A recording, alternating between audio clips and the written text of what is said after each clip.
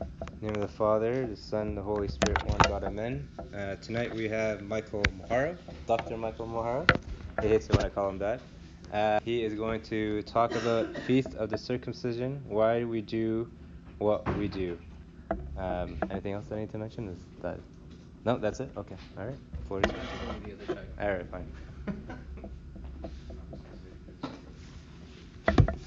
So this is just kind of like a discussion, and if you have Bibles on your phones, it may be more useful to kind of follow along. And then part of it, I just kind of wanted to split up some readings to try to make it more kind of useful.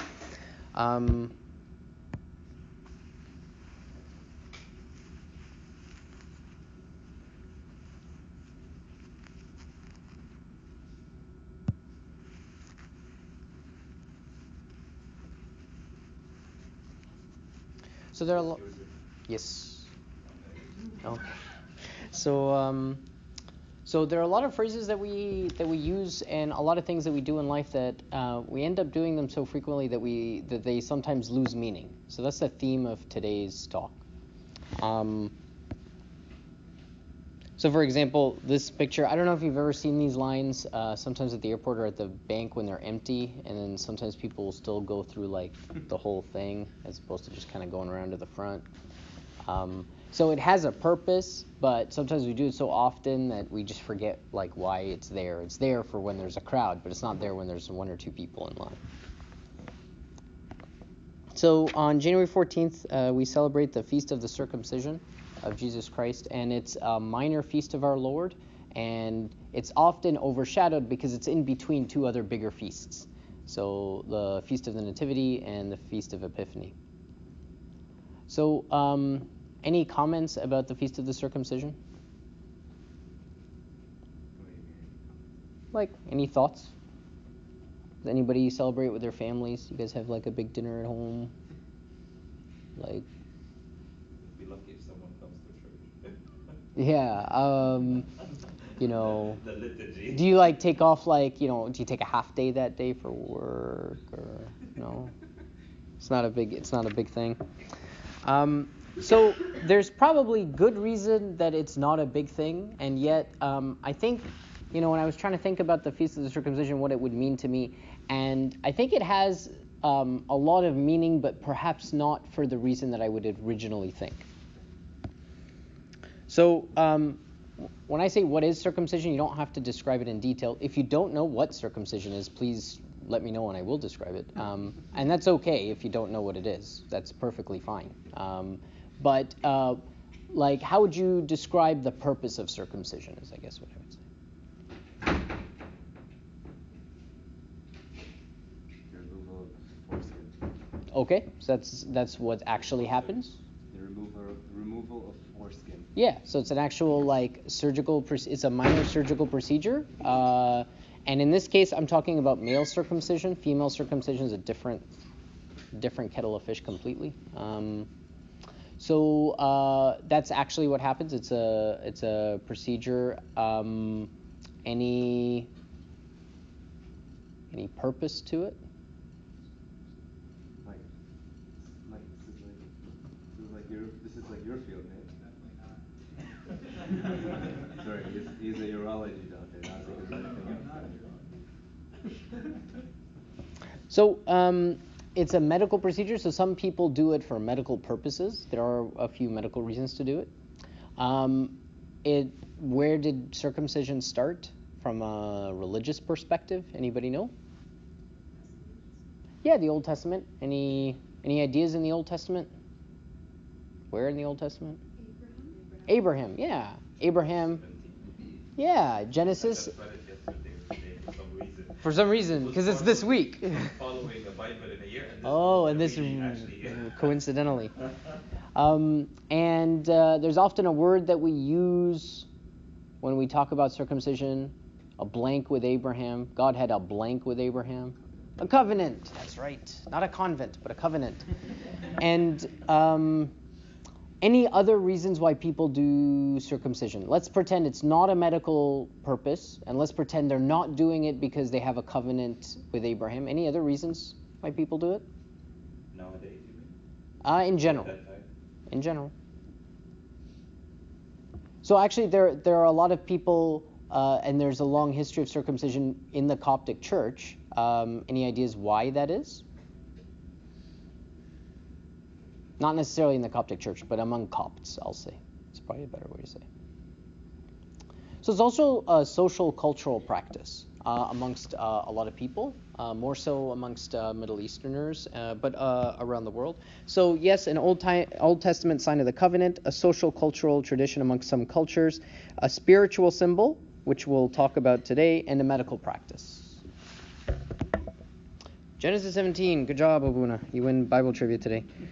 So if you want to open up Bibles, the rest of this is going to be like a lot of kind of picking and choosing verses, because I think overall there's like a very nice theme, like a bit of an ironic theme, but a very nice theme when it comes to circumcision. So if you want to read verses, can somebody pull up 17:9 to 14 and read the 5 verses there? Yeah, go for it. And God said to Abraham, "As for you, you shall keep my covenant, you and your descendants after you throughout their generations. This is my covenant which you shall keep between me and you and your descendants after you. Every male child among you shall be circumcised, and you shall be circumcised in the flesh of your foreskins, and it shall be a sign of the covenant between me and you. He who is 8 days old among you shall be circumcised, every male child in your generations, he who is born in your house or brought with money from any foreigner who is not your descendant, He who is born in your house and he who is bought with your money must be circumcised, and my covenant shall be in your flesh for an everlasting covenant. And the uncircumcised male child who is not circumcised in the flesh of his foreskin, that person shall be cut off from his people. He has broken my covenant." So that's God's description to Abraham about God wanting him to fulfill his part of the covenant. So basically, the first part before this verse, God is saying, I promise you this, this, and this. I need you to do this as your part of the agreement or the covenant. And he basically says, I need you and your male descendants to be circumcised. And the emphasis at the end is that if you are not circumcised or somebody from your people is not circumcised, they're not part of the people. There are multiple other places where circumcision pops up in the Old Testament. So this is a tiny little passage in Exodus about Moses that kind of speaks to the last verse of the last passage. Anybody want to read this one? Or anybody know off the bat what I'm referring to?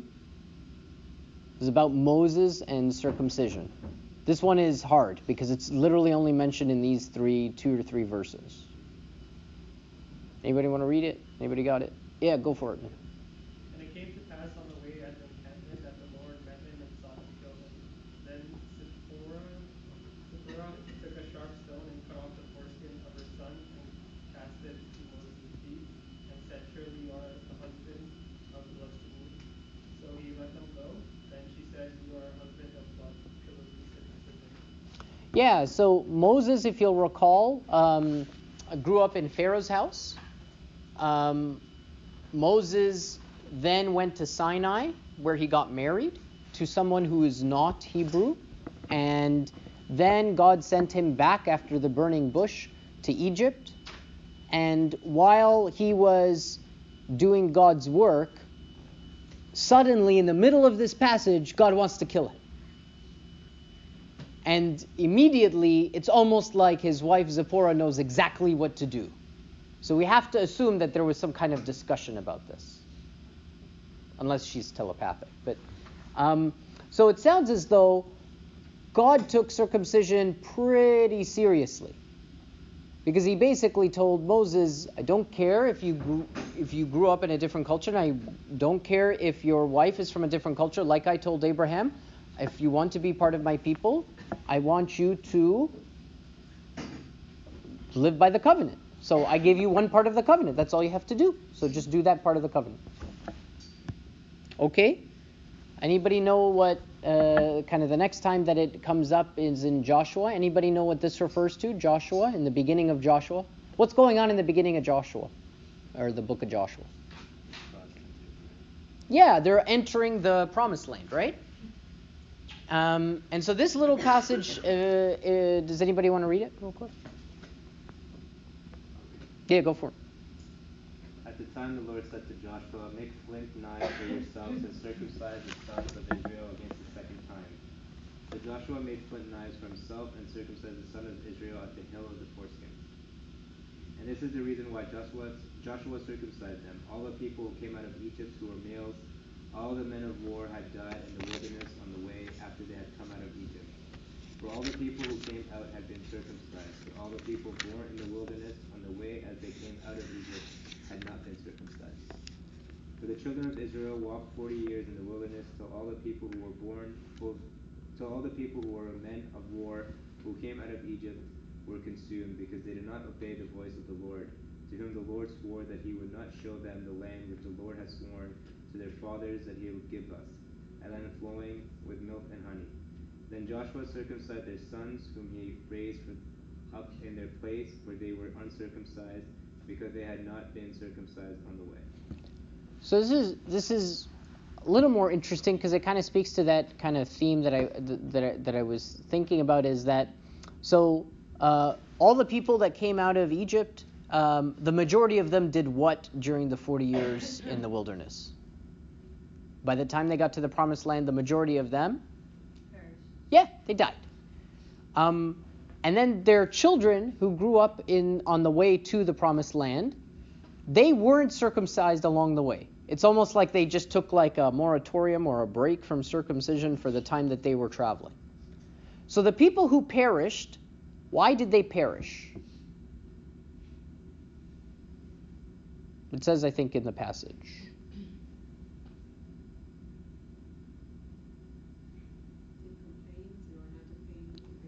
Yeah, we know that that's what they were doing. And we know that God only granted basically 2 of them to show up at the promised land, and everybody else didn't make it. So the ones who were circumcised got to Sinai but didn't get to the promised land. And their children who had not yet been circumcised, God said, well, before you come into the promised land, let's get back to circumcising everyone so that they're part of the covenant. So lots of circumcisions going on. But it almost sounds as though God is not just happy with circumcision, even from a very early time. Although he emphasizes it to his people as part of this covenant, it sounds as though it's not just like a magic trick, right? Because the people who didn't make it to the promised land, they were circumcised. Okay. Can someone read the verse upon which this feast is based? So this is the circumcision of Jesus.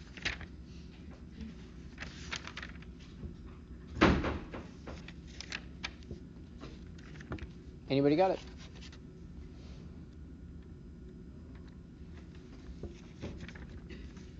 Pretty simple verse. And when 8 days were completed for the circumcision of the child, his name was called Jesus, the name given by the angel before he was conceived in the womb. Is it? Okay. Sounds pretty straightforward. In fact, the next part doesn't really refer to the circumcision specifically. It refers to something that's closely related. It refers to a ceremony that happens a little bit later, and specifically something that happens for the firstborn son. And so Jesus is offered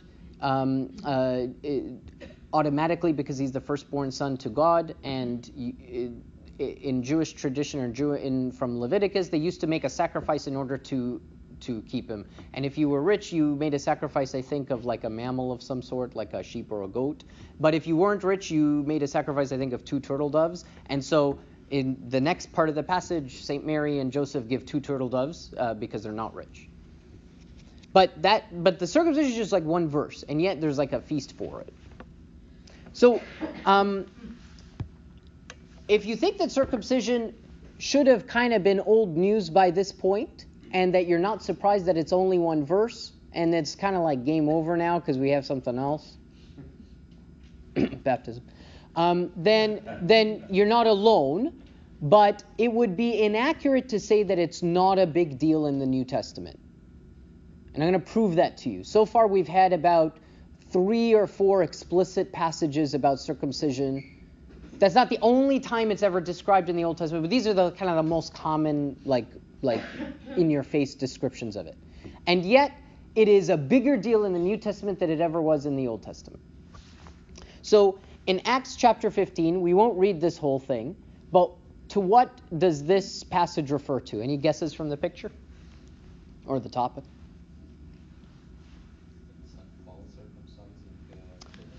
Close. We're going to get to that, but this whole chapter is... the circumcision of the flesh versus the circumcision of Yeah. the heart. Yeah, and this is the first, church council. So this is the Council of Jerusalem. So we talk about the Council of Nicaea, Council of Constantinople, Council of Ephesus, Council of Chalcedon. But the first church council was the Council of Jerusalem, and it's documented in Acts. And circumcision is a big part of it. So not to belabor the point, but basically the apostles were preaching, and they knew that Jesus had wanted them to preach not just to the Jews, but also to Gentiles. And there was a lot of kind of controversy. If you were a Jew and you grew up Jewish, and you saw that Jesus was circumcised and grew up Jewish, it would make sense to, and you saw how serious God took circumcision in the Old Testament, it would make perfect sense to you to think, well, to become Christian, I should probably become Jewish first, right? Like when I get into high school math, it's because I did junior high math, right? It wouldn't make sense to skip a step. So, this came up as a big deal because those who were Christian who had been Jewish first said, well, you should be Jewish first. Or you should be circumcised and then baptized and then into the church. And then the Gentiles said, well, gee, we don't understand. Why is this the case? But more importantly, there were a few key events in Acts that convinced the apostles that the Holy Spirit didn't plan on it that way. Any ideas of any events in Acts that suggested otherwise? Suggested you could skip to high school math if you wanted to? Any events?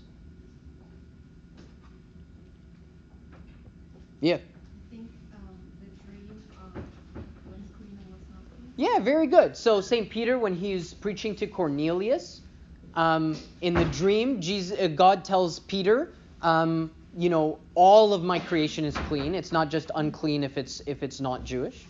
Any other events? Again, while they're preaching? So I think Peter refers to it during this chapter, but there's another event where the apostles are preaching and the Gentiles receive the Holy Spirit and they haven't been baptized yet. So in fact, the message to them was God wants them to have the Holy Spirit just like you do. And they said, and the phrase that's used in the Bible is the same measure, or it's the same way that we have the Holy Spirit, they received the Holy Spirit. They hadn't been baptized yet. Certainly hadn't been circumcised yet. So then they said, well, if they've already had the sacrament of confirmation, then they obviously need the sacrament of baptism, and there was no question that they needed to be Jewish first. So at the end of this council, there's a big kind of decision from the church and says, it seems good to us that we don't burden non-Jews with the idea of circumcision and going through all of the Old Testament law. Just avoid bloody sacrifices and eating things that were sacrificed to idols. Basically, avoid idol worship and sexual immorality as it relates to worshiping idols. And said, if you do that, then okay, that's fine. That's the part of the law that probably matters the most. And being circumcised isn't exactly what we're talking about, and it's not necessary for Christianity. So this is a big deal. Any ideas on circumcision among Copts? Do any Copts get circumcised? No, it's no longer mandated. Yeah, so was it ever mandated? Well, back in the old days. Was it? I don't know. Or was it just traditional? I don't know. I had to look it up. I didn't know. So, apparently, from my understanding, I wasn't there, but Apparently, so there are some sources that claim that circumcision came to cultures around the Middle East, like Egypt, at the time of Ishmael. Remember, Abraham's son Ishmael. That's probably inaccurate. Although it is quoted, it is probably inaccurate. The most likely time that circumcision was commonly being done in Egypt was somewhere between the advent of Islam and the 1100s. And this is based on some writings amongst the Coptic Church. By the time the 1100s came, many people who were Copts were getting circumcised, although prior to that, the church had been saying, what do you think the church would have been saying? Yes or no to circumcision? Yes, no, or we don't care? Actually, the opposite. The church was saying no. And why? Because of the Council of Jerusalem. Because it sounded like you don't need to be circumcised. So the church said, okay, don't do that. You don't need to be circumcised. Just be baptized. You're a Gentile. You're not a Jew. And then it became like a cultural practice. And then there's some writings that suggest that people felt somewhat socially obligated to circumcise because there was also like a party at the time, you know, much like the big dinner party you guys are planning on having on January 14th. But there was like a big, it was like kind of like an early, like post-birth, you know, zero birthday. You know what I mean? What we do for baptism, you know, we can't handle waiting for first year birthday or whatever to celebrate the kid. So there's probably a cultural aspect to it. And Copts probably wanted to be somewhat similar to their non-Coptic neighbors in Egypt. And so then the church kind of came down with some guidelines in the canons that, okay, if you want to be circumcised, just make sure you do it before baptism. And the rationale for this was probably so that nobody thinks that this is what initiates you into the body of Christ. The emphasis is that, okay, if you're going to be circumcised, do it early, and then you're baptized into the church. And that's the one that we care about. And then over the years, that suddenly turned, at some point, that turned into, it was such a common practice that there are some writings that would suggest that some people in the church thought that it was mandatory to be circumcised. The rule of being circumcised before baptism became, well, you have to get circumcised before baptism. As opposed to, if you're going to get circumcised, just make sure you do it before baptism. And now, we can ask Abuna, is there a rule that a Coptic Christian needs to be circumcised? And the answer is? Doesn't matter. Yeah, doesn't matter. Now is nice and simple. Which is actually the way it always was in the beginning. And in fact, if we want proof that it was always this way, even back at that time, we don't have to look much further than the biggest source of writing about circumcision in the New Testament, or probably in the Bible, is Saint Paul. He can't get enough about talking about this. And it almost gets out of hand. You always want to, sometimes you read about it, you want to tell St. Paul, okay, I get it. It doesn't matter if I'm circumcised. It doesn't apply to me. It doesn't matter anymore. Okay, talk about something else. But in fact, if you read the detail and the meaning behind what he's writing, it actually makes a whole bunch of difference, even beyond what the Council of Jerusalem said. It doesn't matter if you're circumcised or not. It's not obligatory. So I don't know if people want to split up some of these and we take like maybe 5 minutes of quiet time to read some of these passages. Maybe this first kind of 4 people here, you guys can kind of read. You don't have to read 3 chapters in Romans, but maybe kind of like read chapter 2, 25 to 29. You can kind of look over some verses in chapter 3 and chapter 4. The next group, if you guys want to look over Philippians 3, maybe the 3 of you on the left can look over 1 Corinthians 7, and then the 3 of you next door can look over Galatians 5 and 6. You can skim it if you like. And then Ephesians chapter 2, Hebrews chapter 8, and then Colossians 2 and 3. Maybe we take about 5 minutes just to kind of go through and see if anybody can pull some verses about circumcision.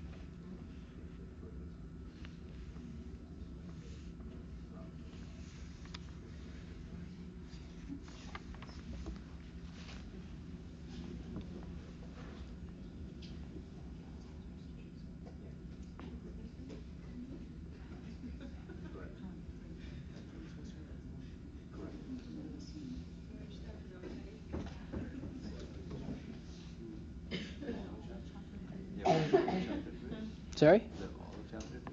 Yeah, but you don't have to read. You can skim. You're also feel free to. You are. I checked with the bosses on this. You are more than allowed to read these passages all in their entirety at home, like on your own time too. So I cleared it. I cleared it with everybody. They're open to the public. You're absolutely allowed to read all of them. Just this time only. You're welcome.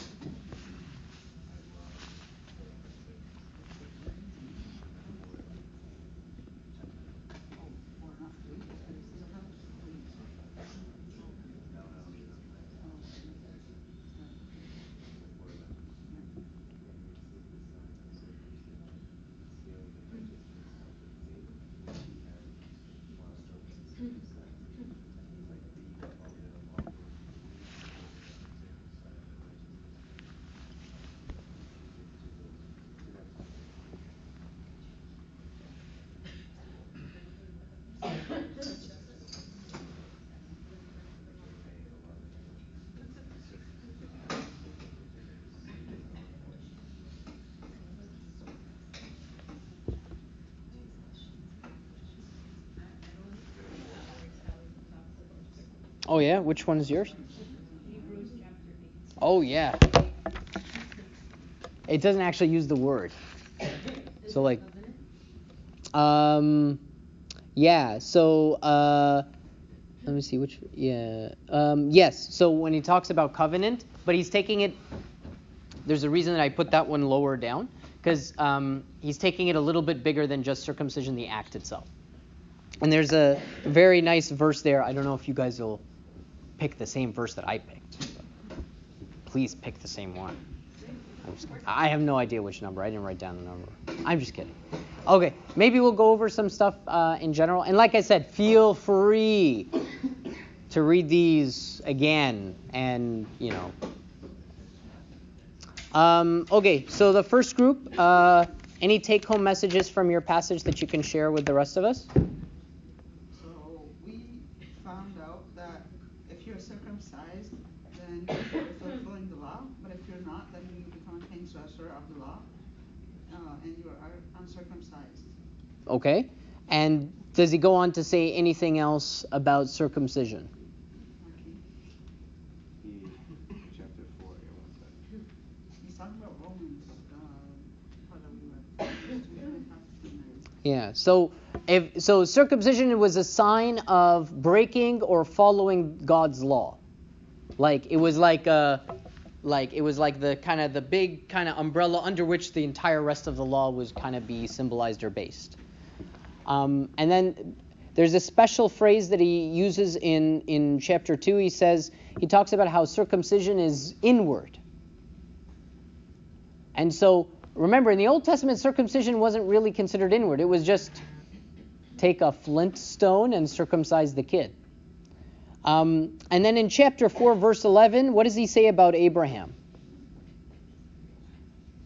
He says that Abraham was justified by his faith before he was circumcised. So St. Paul is saying Abraham, who we look to as like the person who received the covenant from God, when he received the covenant, it's not like he was already part of the covenant. He was uncircumcised at the time, and yet his landmark faith was what God wanted from him and what God rewarded. So, and this applies for the rest of the discussion here.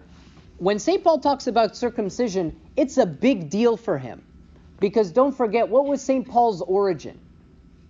St. Paul was Jewish and Roman. And what kind of Jew was he? Pharisee. Yeah, he was a Pharisee. That's like the Marines of the Jewish law. That's like, okay, I was in the army, but I wasn't like in the Coast Guard here. He was a Pharisee. So if anybody was brought up to believe that there is no negotiation, there is no further interpretation, you need to be circumcised, it would have been St. Paul. So for him to come out and start saying things like Abraham was justified by faith before he was circumcised is a big deal.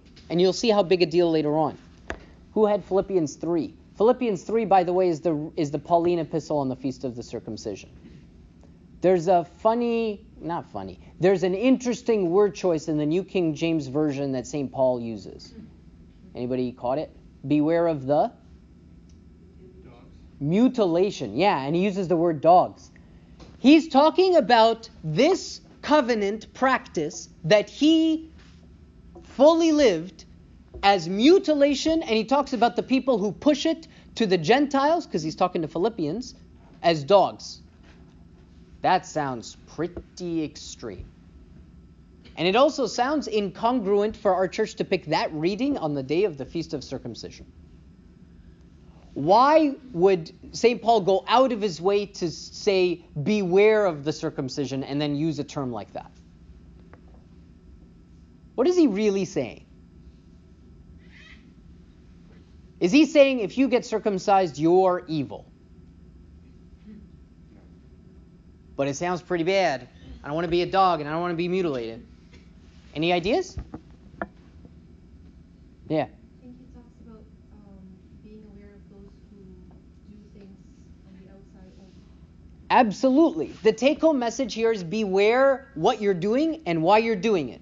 The people he's referring to as dogs are the people who were pushing the need to be Jewish rather than accepting the Holy Spirit's message, which is, I need you to be baptized and I need you to live by your faith and works, not by the law of the Old Testament. That's the problem that St. Paul had. And that's why St. Paul was very heavy-handed with his words. He goes on to say, he counts this as if you guys read you may not have gotten to this in the whole chapter, but he counts this as a loss rather than a gain. And he talks about all the things that he counts as a loss. And what he's really describing is his whole life. He's basically confessing to the Philippians. He's saying, as a Pharisee, this was a loss. This is not gain for me for Christ. When I was a Pharisee and I used to focus on all of that and I used to persecute the way or the Christians because of that, that was actually taking me further away from Christ and further away from God, not gaining me closer to God like I thought it was. 1 Corinthians? Yeah? Any take home from the, I think it was like 6 or 7 verses? Any take home message? That doesn't really matter whether you're circumcised or uncircumcised? Yeah, flip a coin. Yeah, he basically almost says flip a coin. And he says keeping the commandments of God is what matters, but the actual act of circumcision doesn't matter. Okay, Galatians 5. Very similar.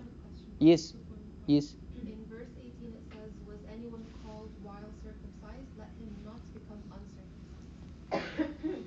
What do you mean? Can someone become uncircumcised? Yeah, so again, circumcision here is being used as an umbrella term for practice of the law. And so I think the take-home message here, he's saying maybe to the Corinthians, is for those of us, I'm speaking as St. Paul, who followed these practices because we felt that they brought us closer to God and we had good intention for doing so, it's not wrong for us to keep doing it.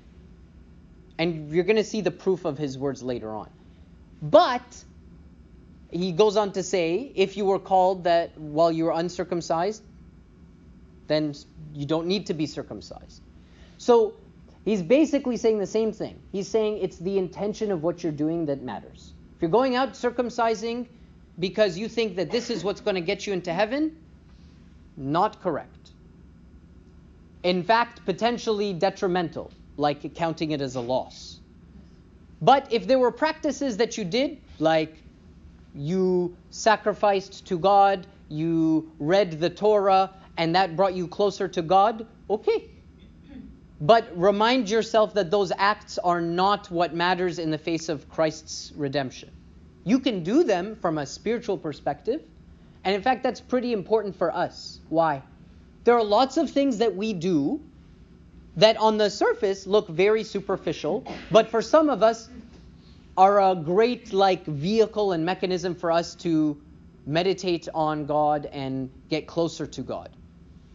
Pretty much all of the stuff that we do upstairs during the liturgy. Like if you were to ask someone who's not Christian to look at the Sharia, they would say, it kind of looks like smoke. I've seen smoke before. But that's not why we do it. We don't do it because we want smoke. We do it because it's meaningful for us.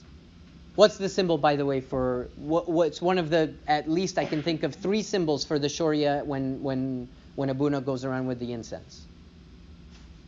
Why? Why do we do it? What are we usually doing during that time? Sorry? Confess or offer up your sins. Yeah, we're singing, usually a hymn. What's Abuna doing the whole time, other than collecting all of the little papers that we're giving him? Yeah, he's praying constantly, right? And so what is the smoke? Okay, and what's the symbol for the Sharia as well? What's the other symbol? St. Mary. And what's the coal inside that didn't burn St. Mary?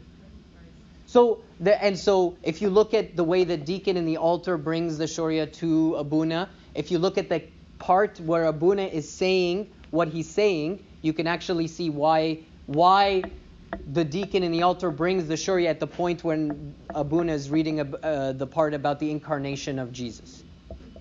So there's things that we do that on the surface may be meaningless to people, but in fact, the point is the intention. Okay. Galatians 5.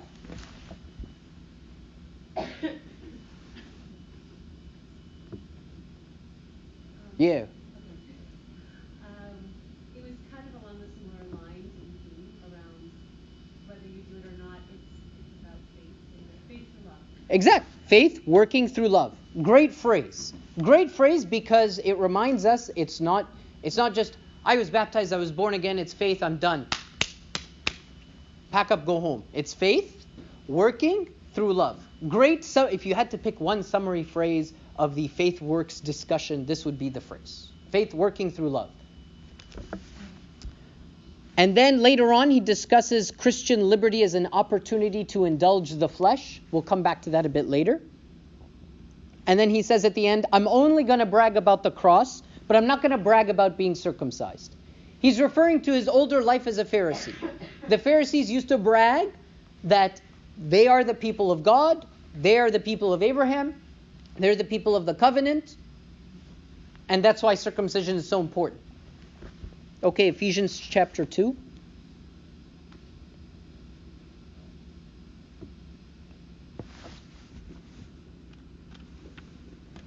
So, that's okay, no worries. So, here it's really, yeah, you got? Oh, you guys got Hebrews. That's okay, don't worry about it. That's okay, I read it. I got a little cheat sheet here.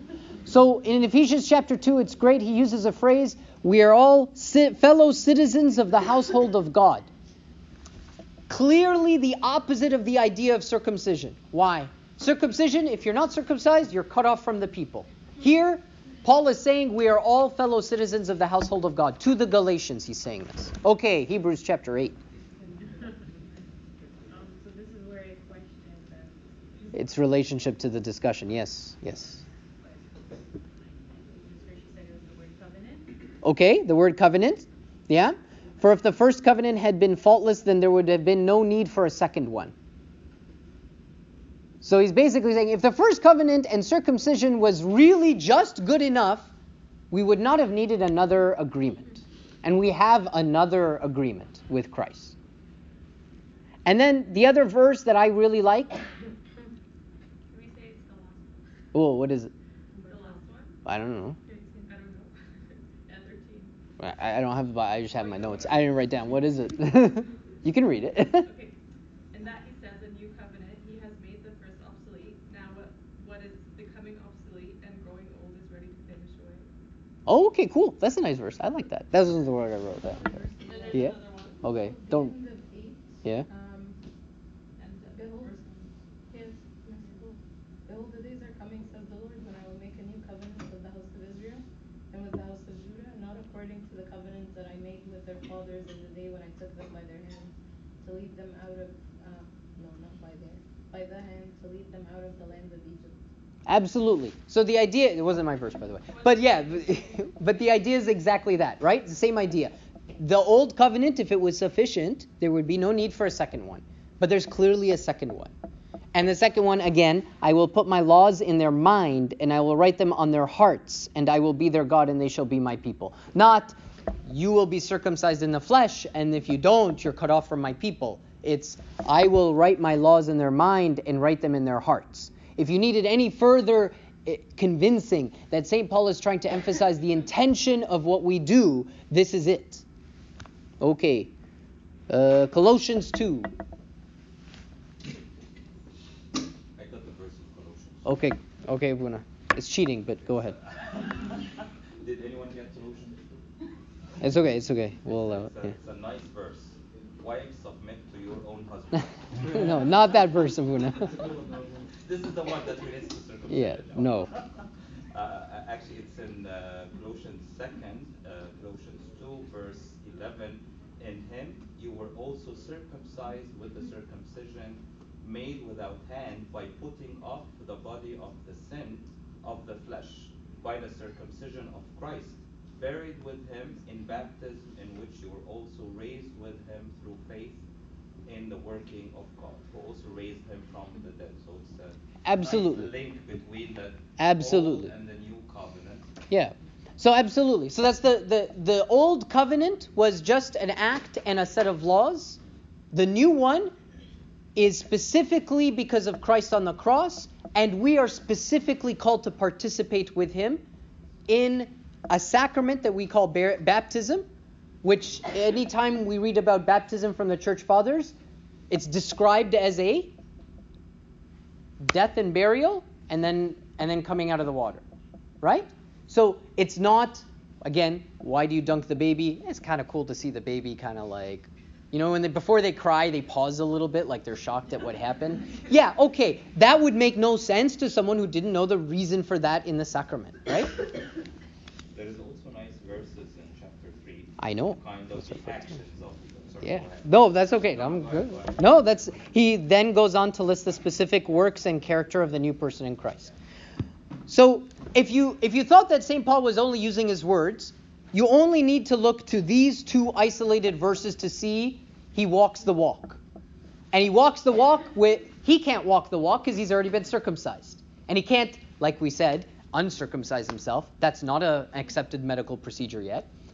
But he has two disciples, and he does the exact opposite thing with each of them. Does anybody know anything about Timothy? Timothy was? Disciple of St. Paul. Timothy was? Greek and half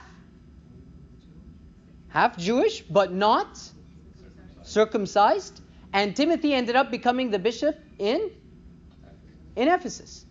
And what did Acts 16 chapter 3? Remember, Acts 16 chapter 3 is right after Acts 15. It is right after this whole council where the apostles said, you don't need to be circumcised to be Christian. And what did St. Paul do to Timothy? He told him, you have to go get circumcised. Why on earth would he tell this grown man, go get circumcised after a council? Like if you were Timothy, what would you say to Paul? Dude, were you asleep through the whole council? Like you missed the point of the council. Why am I getting circumcised? Anybody know why? Why would he go and circumcise? Speaks to a little bit of the verse that you had brought up. Why would he circumcise Timothy? Was it for Timothy's sake?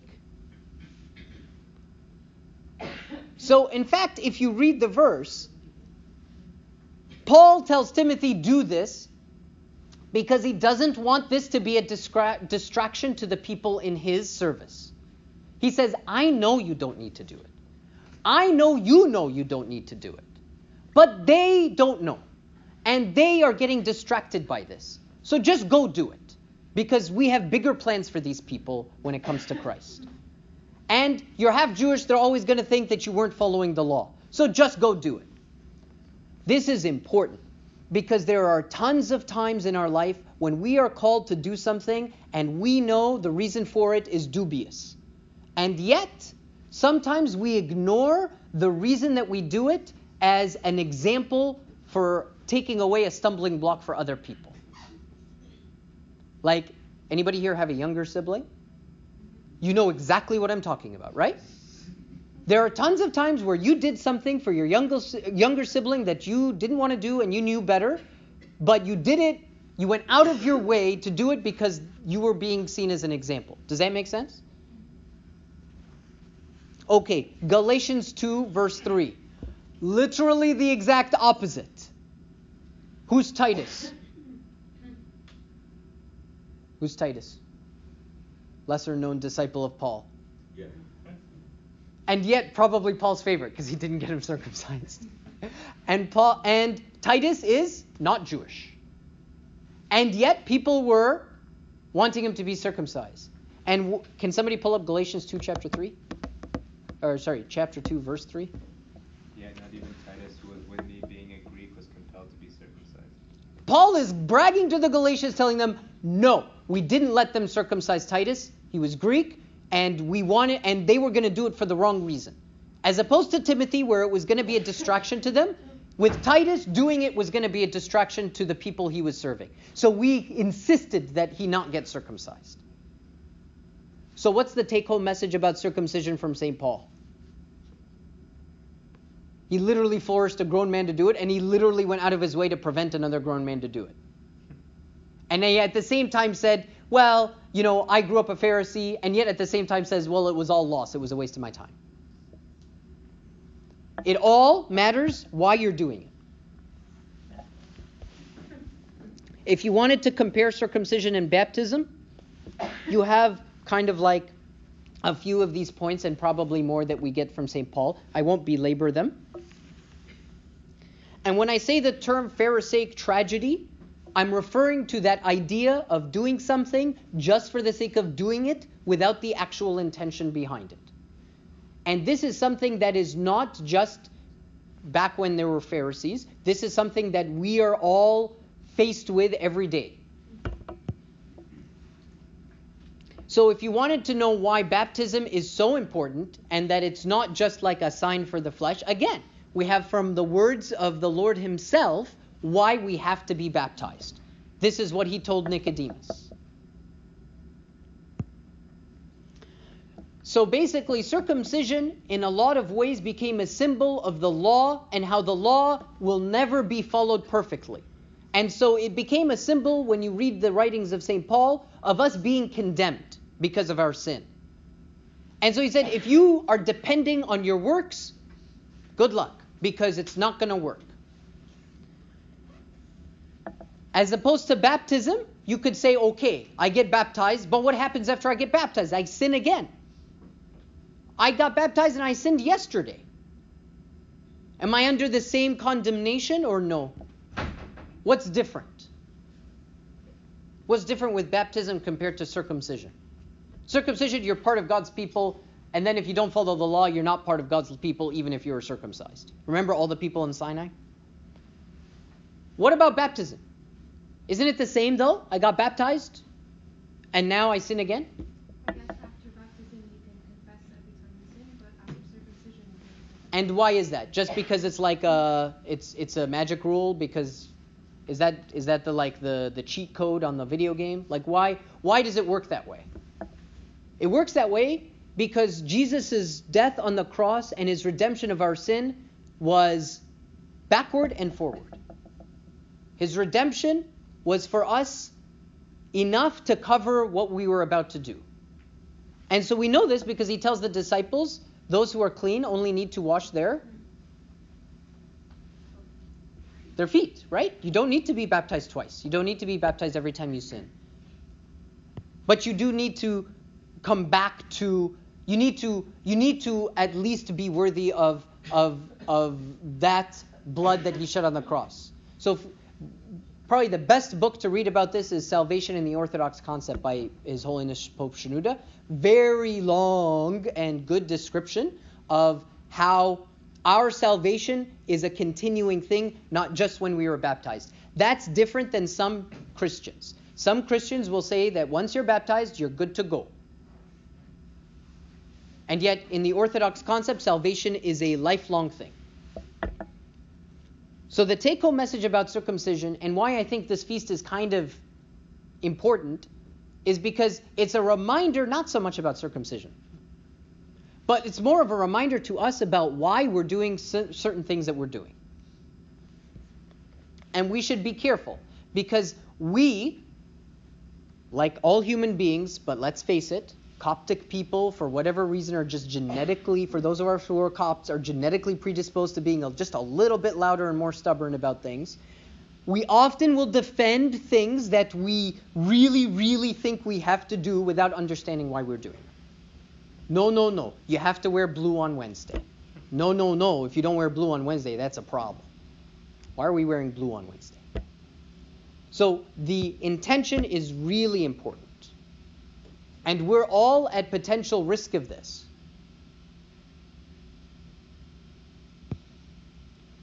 And if you really want to read the nice kind of summary, okay, where do I go from here? What ties it all together from St. Paul's writings? You can read this chapter. Actually, I think I wrote down the wrong chapter. Chapter 13, verse 9 to 13. How do I know? What's 1 Corinthians 13 about? Love. So I always know it's chapter 13. So if you go to the end of love does this, love does that, love does this, love does that. If you go to the very end, it's beautiful. Anybody want to read the last 4 verses and then I'll stop talking? I promise. I almost promise. I promise. Last few verses of 1 Corinthians chapter 13, not chapter 9. 9:15? Yeah. For we know in part, and we prophesy in part, but when that which is perfect has come, then that which is in part will be done away. When I was a child, I spoke as a child, I understood as a child, I thought as a child, but when I became a man, I put away childish things. For now we see in a mirror dimly, but then face to face.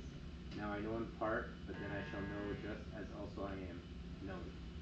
And now abide faith, hope, love, these three, but the greatest of these is love. You can kind of think of St. Paul describing his spiritual journey from his time as a Pharisee to his time as the apostle. As I was a child, I followed these rules. I didn't understand why I was doing it, but now I put away childish things. And in our own spiritual life, we are often in a similar small kind of versions of this pathway. I follow these rules, I don't understand them, I grow up and I start understanding, and then it's not that I completely put away the rules, but I grab onto the intention and I keep doing the rules the same way that he did, the same way that he forced Timothy to get circumcised. But it's a different meaning for him.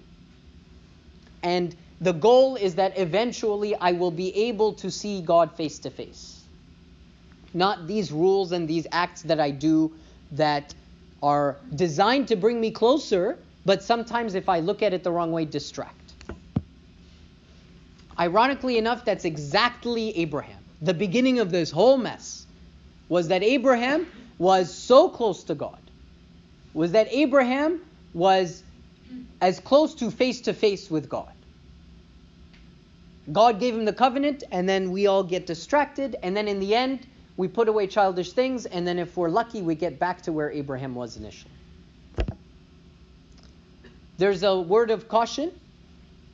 St. Paul brings it up in one of the readings that we brought, and St. Peter brings it up in this reading. There's a wonderful term, as a cloak for vice, as a cloak, like a jacket. It is easy to become too far on a pendulum. It is easy to say, well, then it all doesn't matter. I don't need to do anything. And then we're not faith working through love. We're just one of them. And we refuse to do anything to show our faith. So take home points. Is circumcision necessary? No. Is it allowed? Sure. Some people do it as a medical procedure. Why do people do it? A whole bunch of different reasons. Why do I care? Not so much because of the circumcision. I care because the intention behind my actions is what mattered the whole time. Any comments? Sorry, went long. Comments, Abuna? Okay, thanks. Thank you, Mike. I have one comment, which is to stress the why times we, like if we can expand this why, on everything that we do, like as Mike said, like in the liturgy, in everything that we do, is to ask the why. Why do I do what I do? I kind of personally started to develop something when people come and confess regularly. They list the sins. Okay, you're absolved. No worries, no problem. But then comes the second part, which is the spiritual things. So Bible reading and the masses and the fasting and the prayers. So I stopped, or I'm trying intentionally to stop or to shift from how about your Bible reading? How about your prayers? I don't say this anymore, but I try to say, how about your connection with God? I realized that we need to put the significance in why do I do what I do? Why do I pray? Is it just to cover like a listing or a checklist that I prayed, I did this, which would be kind of self-righteousness?